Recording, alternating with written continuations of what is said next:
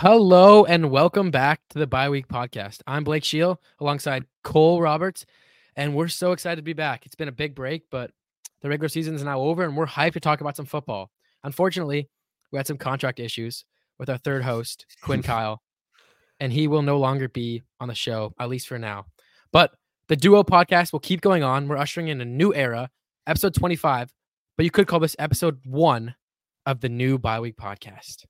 Excited to get it going, man. We're gonna miss Quinn, but I feel like this could be a new era for the podcast, and this is gonna be good stuff. Yeah, I agree. Well, the fans want us to get right into it, so we're gonna do that. Today, we're gonna be talking about. First, we're gonna look at a college football recap, the championship game. We're gonna talk about some prospects, the overall game, what we thought was good and bad about each team, and then we're gonna go into. We're going to go into what teams overachieved the most and what teams underachieved the most because the regular season just ended. It's a good time to judge teams and how they performed compared to where they were looked at before the season started. And then after that, we're going to give you guys our honest Super Wildcard Weekend takes. What games are going to be good, who's going to win each game, and we're going to talk about them a little bit. Let's get right into it. Cole, let's talk about the College Football Championship recap. UW versus Michigan. Yeah, I thought it was actually a great game. I know it ended up being a blowout in the end, but people don't give enough credit to the fact that UW really put together a great effort there, especially in the first half. I mean, you looked at them, they looked like they were down and out. 2 huge runs from Donovan Edwards. They were down 14 points, then they get a 3, and then it gets pushed all the way to a 14-point difference in the game, but then they're able to make a 1-score game going into half. I was impressed with their resilience in the first half. But then a pick on the very first play in the second half when you're going down to tie up the game, I feel like from that point, it wasn't looking great. So I feel like the first half of that game is being extremely underrated. And second half, Penix was injured. I mean, he was barely able to throw the ball and, they were just down and out. But if you really look at that first half, especially, it was actually a great game. Just it got out of hand towards the end. Look, I'll tell you, I think it was a pretty good game the entire way through. You look at the score, 34-13, you think to yourself, wow, kind of a blowout, not that great of a game. But really, it was neck and neck most of the game. There was never a time where I thought UW was completely out until maybe the last 2 minutes. It was always, a 1-score game, and then it was a 2-score game, but it seemed like a close 2-score game, especially with UW's offense, you can kind of get right back into the game. So saw a lot of people comparing it to, not another one of these TCU Georgia games. I thought it was nothing like that at all. I mean, the score doesn't look great, but it really was somewhat of an evenly match. I think the biggest thing for Michigan was the trenches. The trenches win football games, and those Michigan guys, both on the offensive line and defensive line, just outmatched UW, and it showed, especially in the run game. Like you said, Donovan Edwards and Blake Corum could easily take over. And on the other side of the ball, Penix didn't have time to release it to his 3 special receivers, I'll call them. And so it didn't really work out. Yeah. Cool. How do you feel about how Penix played? I feel like I just think the moment was a little too big for him. I still am a big believer that he's going to be a great NFL quarterback in that he should be a first-round pick. And if anything, I think that whatever team gets him now is going to be getting him at a bargain because I'd say that his draft stock was at an all-time high after that Texas game. And I feel like a lot of teams are maybe going to sink on him a bit because of this last game. But I feel like now if he even slips to the late first round, a team could be getting a really good pick. I look at the Seahawks maybe taking him, give him a year behind Geno. That would be a great place to develop, stay in Seattle, a city he knows, city he loves. So I'm starting to look at the draft even just from this game. And another guy is JJ McCarthy. He's a guy who is touted as being a first round pick, surefire. A lot of people have him top 10 even. I don't think he should be a first round pick. He completed 10 passes in the game. That's not a great game. His completion percentage was in the 60s. He just had a very poor game and quite frankly got bailed out by his run game. So fine, he didn't need to do anything spectacular. But for a national championship winning QB, I wasn't impressed. He didn't stand out to me. Me neither in any way. All season, Michigan has leaned on the run game, and it's won them games. But for people to think that JJ McCarthy is the one that should get all the credit, it's not true at all. I was looking at the stats earlier today. Most of his games are 175 yards and a touchdown. None of these big games like Penix had. And the one thing I'll say about Penix is that it sucks because he came off such an all-time high, like you said, against Texas. Everybody was on the Penix train, and to see a lot of things that people were questionable about Penix come to fruition in this final game is a bummer because, yes, this is going to kill his draft stock. It really will. I mean, he was thought of as, yeah, like you said, a top 10 pick, and it's possible that he slips into the second round now. I think back of CJ Stroud last year and how he played Georgia, and there was questions going into that game, and he absolutely killed it. And his team lost. There was no other game to see how good CJ was before the draft.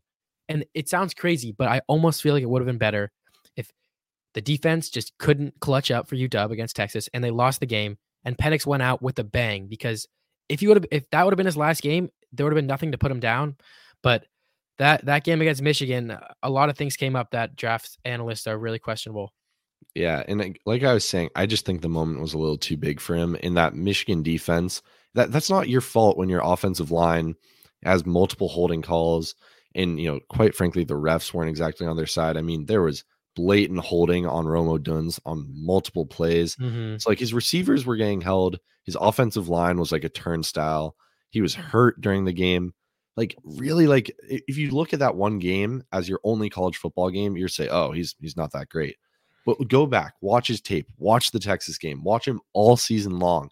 His deep ball is truly, I believe, the best in this draft class. Better than Caleb Williams, better than Drake May. I think he is a special player, and he's one that, though, will need a year or two to sit behind a Geno Smith type player. I think that he still can be a great NFL QB. It's just you can't look at that game in a tunnel. You have to look at his whole season, his whole career even. So I think it's unfortunate what happened, but it's just the reality of how the draft goes. You see a guy struggle in a big game, and you have to question it. Yeah, and in my opinion, the age conversation about Michael Penix doesn't bother me, honestly, at all. You think about the current state of quarterbacks. If you're good and you're talented, you can play into your mid-30s. Penix is going to be into the league when he's 24. Okay, you get 7 years of Penix. Does that not seem like a good idea? I guess I'm one of those guys who's not that big on the age conversation, especially with quarterbacks, because if you're a solid quarterback, you can play until you're 33, 34. And that means Penix could still have a long career. Yeah, and especially being a quarterback that's not one of those super athletic, going to run the ball all the time. Like he's very much a pocket passer that can run, totally can run, but he's the kind of quarterback that will be able to have a long career. Like a guy like Michael Vick was never going to have a long career because he runs, he's going to get hit, he's going to get hurt. But look at Tom Brady, look at Aaron Rodgers, look at Peyton Manning. Stafford. Like that style of quarterback that he is, which is just a pocket deep bomb threat. He can be in the league for a long time. So I like what you're saying. Shall we go on to teams that overachieved and underachieved this season? Yeah, let's do it. I think that's a great idea. All right, you start us off. Who do you have as an overachiever? I have one team that for sure overachieved in my eyes as the Texans. This thing I'll say about the Texans is all it takes is one good draft to turn your entire team around. People think it's a big rebuilding process, which it can be. But if you have a good GM who can hit on one draft, it really can spark your team. The two most important things for a good team are a good coach and a good QB. And they landed both those in the same season. And that was the recipe right there to win the AFC South. You look at DeMeco Ryans, like what a job he has done with his team. The defense has gotten so much better from a defense that was a mockery in the last few years. So defense that's been locked down. And once you get a high-level QB, your whole team changes. And you see that with the Texans. I could have never imagined they would be this good this quickly, but that's what happens when you land on someone like CJ Stroud. And I honestly think the future of this team could be competing for a Super Bowl in the next few years. They have so many young talents. You look at Tank Dell. You look at Derek Stingley, who's really came to his own. Will Anderson. I'm as high as you can be on this team. This team is so fun to watch, and they shocked the world this year.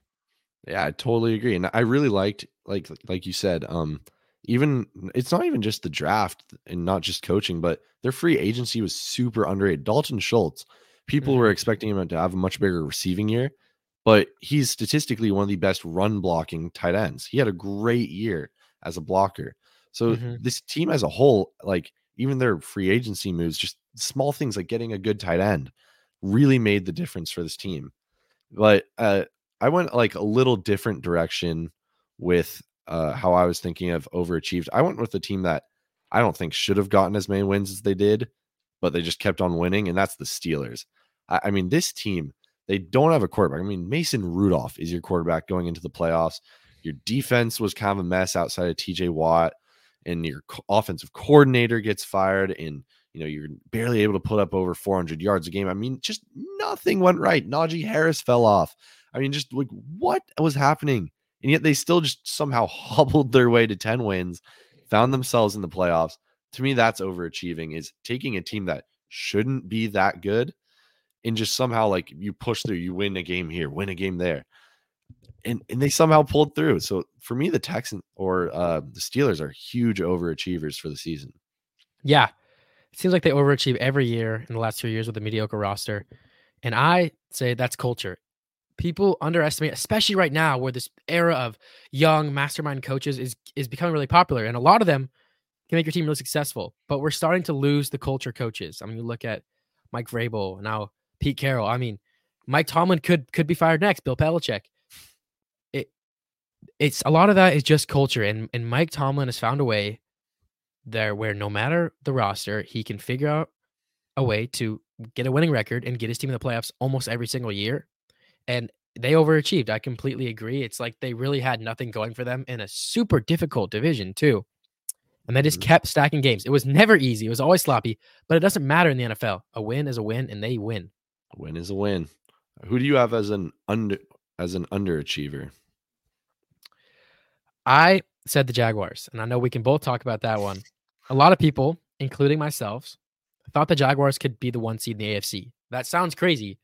I'm not saying they could have been the best team in the AFC. I'm just saying the division they were in and the schedule they had, I could have seen them get the most wins in the AFC.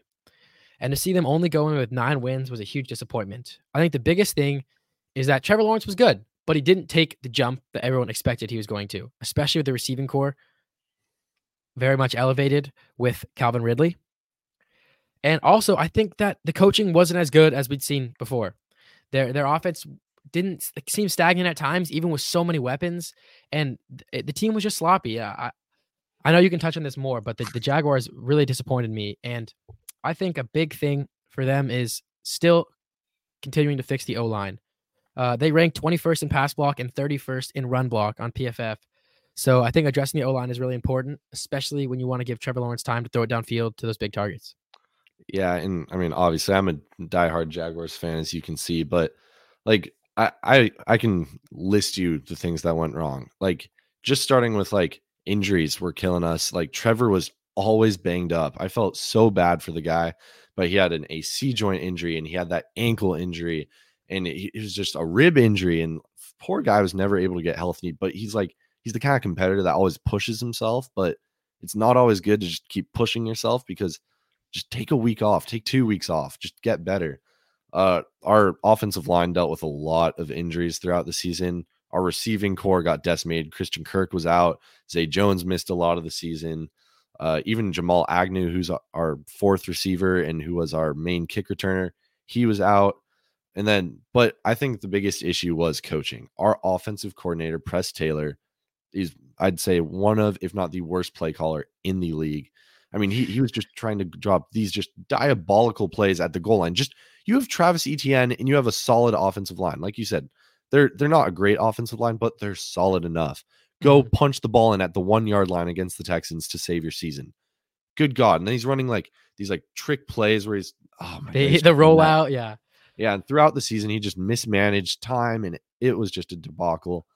But the good thing that came out of the Jags missing the playoffs is that basically our entire defensive coaching staff has all been fired. Our D coordinator, our linebackers coach, our defensive quality control coach. I mean, they were all fired. Our running backs coach got fired. Press Taylor, our offensive coordinator, is probably next. I think the Jaguars are going to be proactive this offseason because they just kind of stuck with the same team they had from last year, and that clearly didn't work.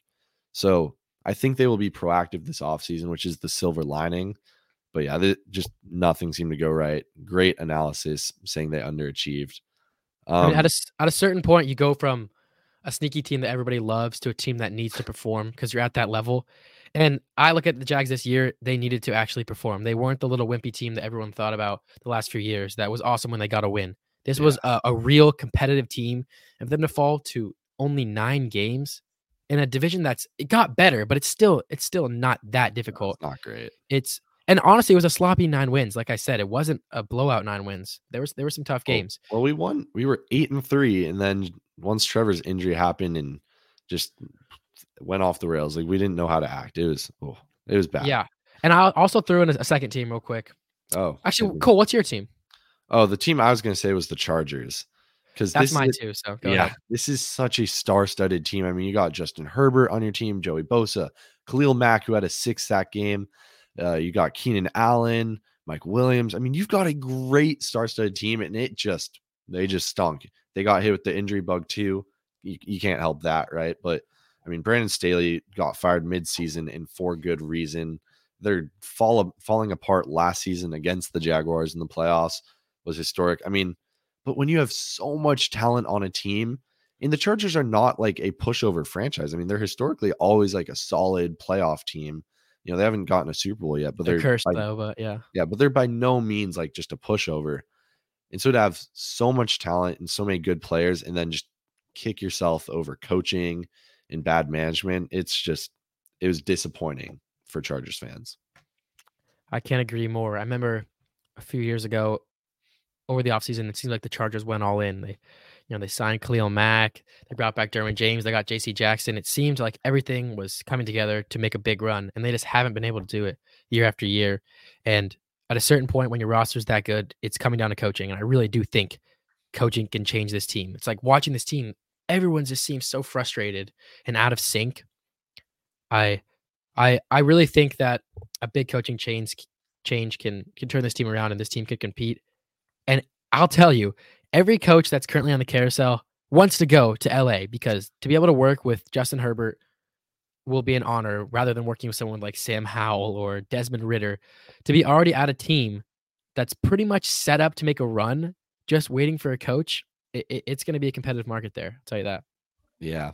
All right. Shall we get going into our wild card recap? We'll say the game, do a quick little, give a couple words on who we think is going to win and why, and then move on to the next game. Shall we do that? Yeah. All Okay. right. We'll start with Browns Texans. That game, I think, is going to be a Browns win. I think they're the hotter team right now. I'm a believer in Flacco right now. I think they're the more complete team. I think the Texans kind of just lucked into that spot by the Jaguars' collapse and the Colts literally dropping a pass. So I'm not a huge believer in the Texans. I'm Browns too. I think they could really make a run. They're a very solid team. And like I said, the Texans offense is good, but this Browns defense is something special. It really is, and has been all year. I will also take the Browns, but I think it could possibly be a shootout. Yeah. And then the next one I've got is Green Bay versus Dallas. Who do you got in that? I'll take Cowboys in the playoffs. It's historically bad, but I'm going to take Dallas. I think it's smart to take Dallas here. They're a much better team. Yeah, this one doesn't need a whole lot of analysis. But I will say I'm very impressed with Jordan Love, and I think he is very much came into his own, and he is a future Packers quarterback, and he can be something special. Yeah. All right. Who do you got in Rams versus Lions? Rams. I got the upset here. I think the Rams are such a solid team. These are another one of my teams that I put on my list as overachieving. Once you have a team with a great quarterback and a great coach, other stuff matters, but that's really the recipe for success. And also, how much of the hit on the draft with people like Kobe Turner and Puka Nacua, obviously. Yeah. This team could really make a run. I mean, they took the Ravens to overtime. I mean, every game I play, it seems like they compete, even with the best teams in the league. And the Lions are a special team, but it takes only a couple mistakes, and you can find yourself losing to the Rams. Yeah, and again, this game is probably my hardest one of the week because I agree that I think the Rams are the better team, but this Lions team is so hungry. I mean, and this city is so excited. I was just in Detroit a couple weeks ago. I mean, there's Lions stuff all over the place. Those fans are so excited to have a good team. So and especially because it's in Detroit, an indoor field, Ford Field is going to be rocking for that game. Yeah. I think don't count out that home field advantage there, especially. No, I actually think the Lions are probably the better team on paper, but But yeah, I'll take the Rams. You take the Lions. We'll see what happens there. How about the big matchup exclusively on Peacock, which is so annoying. I'm going to pirate it or something. Dolphins, Chiefs. I think I'm going to lean towards the Chiefs here, and not actually because I think they're the better team, but because I think the weather factor is going to play a big part. And then I think playoff football in Kansas City is such an atmosphere you can't match. So I'm going to take the Chiefs in this one. I'm going to go with my gut. I'm going to take the Dolphins. I really do think that the Dolphins have been a great team, but have disappointed in the clutch, and they're going to swing it to the Chiefs this week. But I will say it's crazy how much one game can matter. The Dolphins choke against the Bills. Now they're playing the Chiefs in 2-degree weather at Arrowhead Stadium. The Bills sneak away from the Dolphins. They're playing the Steelers. Imagine the matchup difference. It's like people think Week 18 doesn't matter. You realize how much Week 18 matters when situations like this, when you can get bounced first round to one of the greatest quarterbacks of all time, or you can play against Mason Rudolph the Red-Nosed Reindeer. Yeah. So with that, we should go on to the Steelers-Buffalo game. Buffalo. Yes, I'm going to take Buffalo. Not much analysis needed. But I will say I think it's funny. I think Buffalo either blows them out or they lose. The line is -10 for the game. For a playoff game, it's a 10-point spread. That's crazy to me. Just knowing Josh, like it's either going to be a blowout, like 35-10, or Josh is going to play horrible and they're going to lose the game. I think there's no close game in this situation. I think the Bills will be fine, though. I think they'll win it. Yeah, I think the Bills they've come out recently. Yeah, and then the last one, the Monday night game, probably going to be a lot closer than people would have expected had you looked at these teams at midseason. Eagles versus Bucks. Who do you got? I'll say it straight up. I like the Bucks here. I think that the Eagles, the last 5 or 6 weeks, have just been disoriented. Nothing's been going right. Jalen Hurts has really not been playing well. AJ Brown is now beat up. There's not much to say. This team is frustrated and they're not playing good right now. And the Bucks, granted, only 9 wins. They've been pretty hot. And I also think Baker's hungry. He's been disrespected. And this Bucks franchise, after Tom Brady retired, everyone expected them to just fall into the dumps. But they're hyped to be here. They're hyped to be back in the playoffs. And I think they have something to prove. I'll tell you that. Yeah, and on mine, for my notes for this episode, all I put was Eagles downfall. I just think that this downfall is a spiral, and I'm not impressed with the coaching. I think Sirianni is really disappointed a season after winning Coach of the Year. I think Jalen Hurts has kind of proven that he's kind of a tush-push merchant. Yes. He's really not that great of a QB. I mean, he's solid, totally solid, but he is nothing special, is what I'd say. No. So, yeah, I took the Bucks in this game. It's hard one to do, but I really do think so. Yeah, I'm excited to watch that one. I think it can be really close, and I think a lot of people are running on the Bucks, including us too. So, that was the episode. One thing we would like to remind all of the listeners, though, is we did record a whole thing about the coaching carousel, which will be posted onto our TikTok.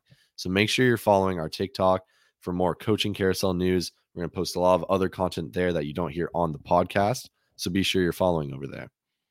Yeah, and also, just want to tell you guys, we're going to be back in this. We're committed, and, once the season ends, we're not ending. We're so excited for the draft process, and we're going to give you prospect analysis and some of our sleeper prospects, and we're going to go through mock drafts. We're hopefully going to go to the physical draft and produce a bunch of content there. So if you think that we took a break this season and that we're going to be done in a couple weeks when the Super Bowl hits, that is not true. We're going to be better than ever. Yeah, we're just getting going, guys. And I know this podcast, we're kind of getting back in the groove, but please stick with us. And we're so excited to be here and support us. And let's go bye week. Yeah. And now that the contract disputes are over with VIG, we're going to be able to pump these out a lot more often. And we're going to be able to do these quicker form videos. This one's only 24 minutes. I think we think you guys like this a lot more. So with that, signing off is Cole. And Blake. See you guys. See ya.